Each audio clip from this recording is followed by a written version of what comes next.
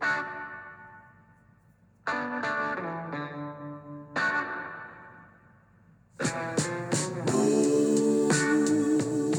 morning and welcome to the Marcus Today pre-market podcast. My name is Henry Jennings. It is Tuesday, the 14th of March. And as usual, with all the information contained in this podcast, it is general advice only. So please do your own research, contact your own financial advisor regarding any of the thoughts, ideas or insights in this podcast. All right, well, let's head on over to the scores on the doors as normal. We had the Dow Jones closing down 91 points or 0.28%. Somewhat disappointing given at one stage yesterday in our trading, the Globex Dow Jones futures were up over 400 points, closing down 91 points or 0.28%, 31,819. It had a high of 331 up and 285 down. The Nasdaq was up 50 or 0.45%, 11,189.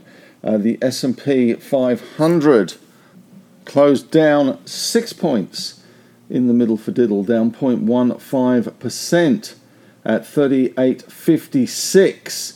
The S&P, the volatility index, the VIX volatility index was up 2.6%, not very much all things considered, 26.52. Now, our SPY futures were down 132 points, or 1.86%, which looks very strange. But given that we have a huge preponderance of banks in our index, one can only think that it was a big sell-off in the SPY because our banks do make up such a large part of the index there. And that 132 points does seem a little bit of an anomaly. And maybe it is going to be a good opportunity today. We shall see. But of course, in the US, the story overnight was all about SVB, the fallout, the bailout. There are people like Mr. Buffett who once said that when the tide goes out, you will always be able to spot who has been swimming naked. Well, yesterday, the Federal Reserve was handing out swimmers so that there wasn't too much nakedness around. But it still didn't help the US markets, and the bond markets had big nights last night. US 10 years fell 15 basis points, 3.545%. 2-year, though, absolutely crumbled, down 57.2 basis points, just above 4%. The Aussie 10-year, 3.35%. So big moves in the bond market last night. Big moves there. Now a lot of people are talking about no rate rise in March for the Fed, and maybe now the rate cuts being brought forward. Financial stability trumping inflation. I have to say, financial stability should never really have been part of the equation. But the Fed does seem to have been asleep at the wheel once again. Bitcoin had a good run last night, back up to 24,293. The Aussie dollar, not much change, 66.69, but the US dollar index fell 0.9%. And we did see this in the US stocks last night. Apple up 1.3%, Meta up 0.8%, Google up 0.5%, Microsoft up 2.1%, Amazon up 1.9%, Tesla up 0.6%, Netflix up 0.3%. But the damage well and truly done in the US banking sector. We had JP Morgan escaping relatively lightly, down 1.8%. Citigroup down 7.5%. Goldman Sachs down 3.7%. Bank of America down 5.8%. Wells Fargo down 7.1%. And Block, the artist formerly known as Square, was rather down 2.2%. Over in Europe, banks also getting smacked there as well. Barclays in Europe was down 6.3%. Credit Suisse, which is pretty much hanging on to the solvency by the thread, down 9.6%. NatWest down 2.6%. Lloyds down 5.1%. Deutsche down 4.9%. European markets, Stock 600, we had that down 2.4%. FTSE down 2.6%. Germany down 3%. France down nearly 3%. Spain 356 down 3.56. So nothing was doing too well last night, with the exception of gold, Everyone was rushing to gold and crypto last night. Gold was up $2.50, $46.80, $19.13, and now every man and his dog, every talking head on CNBC is talking about why you should buy gold. Well, sorry, that horse has well and truly bolted. Platinum up 4.1%, $39, 998.42. Silver up 6.5% last night. Silver tends to be a function of the gold price. Against all that backdrop, Brent crude was down on the back of worries about the US economy, down 2.6%. WTI down 2.4% there. Looking across at other commodities, LME copper, with the US dollar falling, copper and other commodity prices were higher. Copper up 0.8, nickel up 2.5, coming off the lows. Aluminium up 0.8, zinc up 0.5, lead up 0.5, and tin up 2.1%. Iron ore slightly better in Chinese trade yesterday, 0.8% better. But coal up 2.8%, doing quite well. In mining stocks overseas, BHP was up 1%, which was pretty much mirroring what it did yesterday. Rio up 1.3%. Freeport-McMoran, though, down 0.7%. Alcoa down 0.5%. Teck down 3.9%. Anglo down 3%. Glencore down 3%. Vale down 0.8%. Albemarle was down 1% last night as well. And CBA, just to give you an idea of the banks overseas, CBA was down 1.1% in overseas trade. Looking at some of the news coming out of the US, of course, it was all about SVB, the bailout there.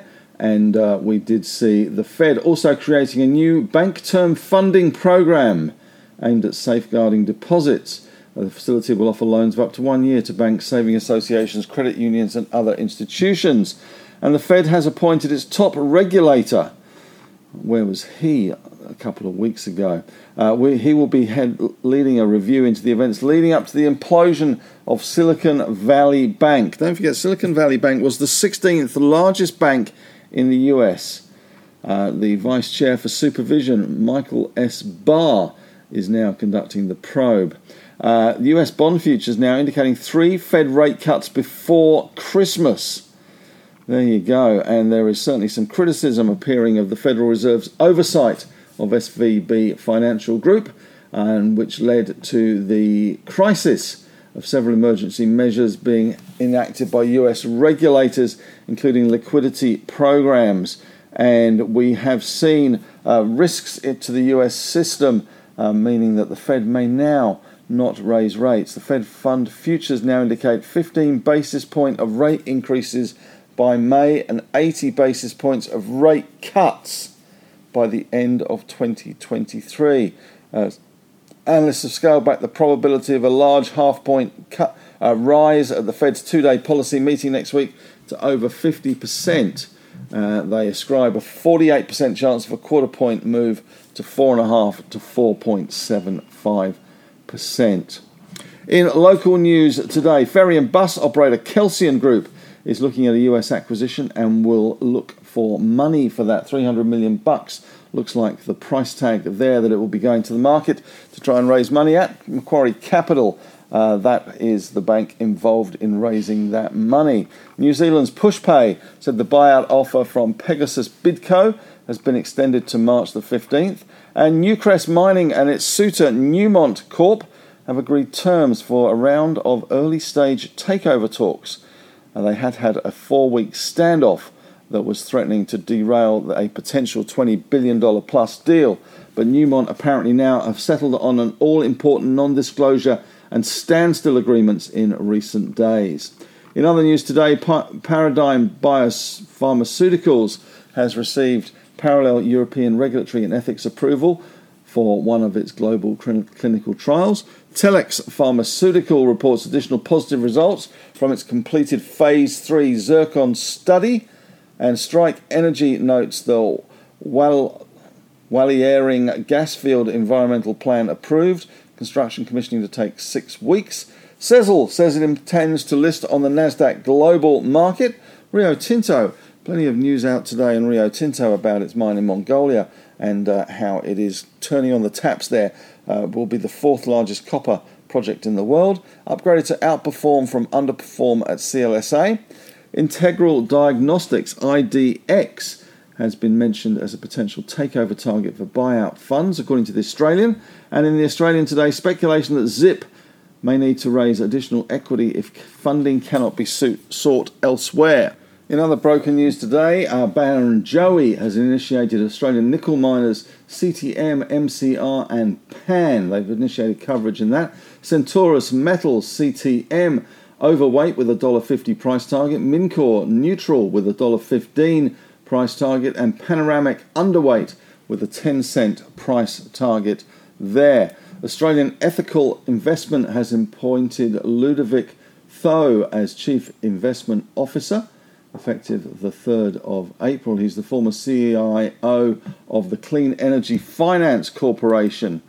And Helia Group CEO Pauline Blight-Johnson has disclosed the sale of 69,600 shares in the company. Marley Spoon has completed the change from Marley Spoon AG to Marley Spoon SE. Not sure that's particularly of interest to anybody, apart from Marley Spoon shareholders, and that's probably not much of interest to them either. Question of the day today, are you sharpening your pencil looking for bargains, especially in the banking sector? We should get a bit of a sell-off again today in our banking sector. Yesterday, the big bank basket closed at $168.45. Haven't seen that for a little while, and it will go lower today, especially based on that SPY down 132 points. So are you looking to be buying these banks ahead of their results come May? And, of course, the big, fat, fully franked dividend check. Well, that's it from me today. Thanks very much for listening. Have a great day. And as always, may the trading gods be with you. And as Sergeant Esterhouse from Hill Street Blues used to say, let's be careful out there.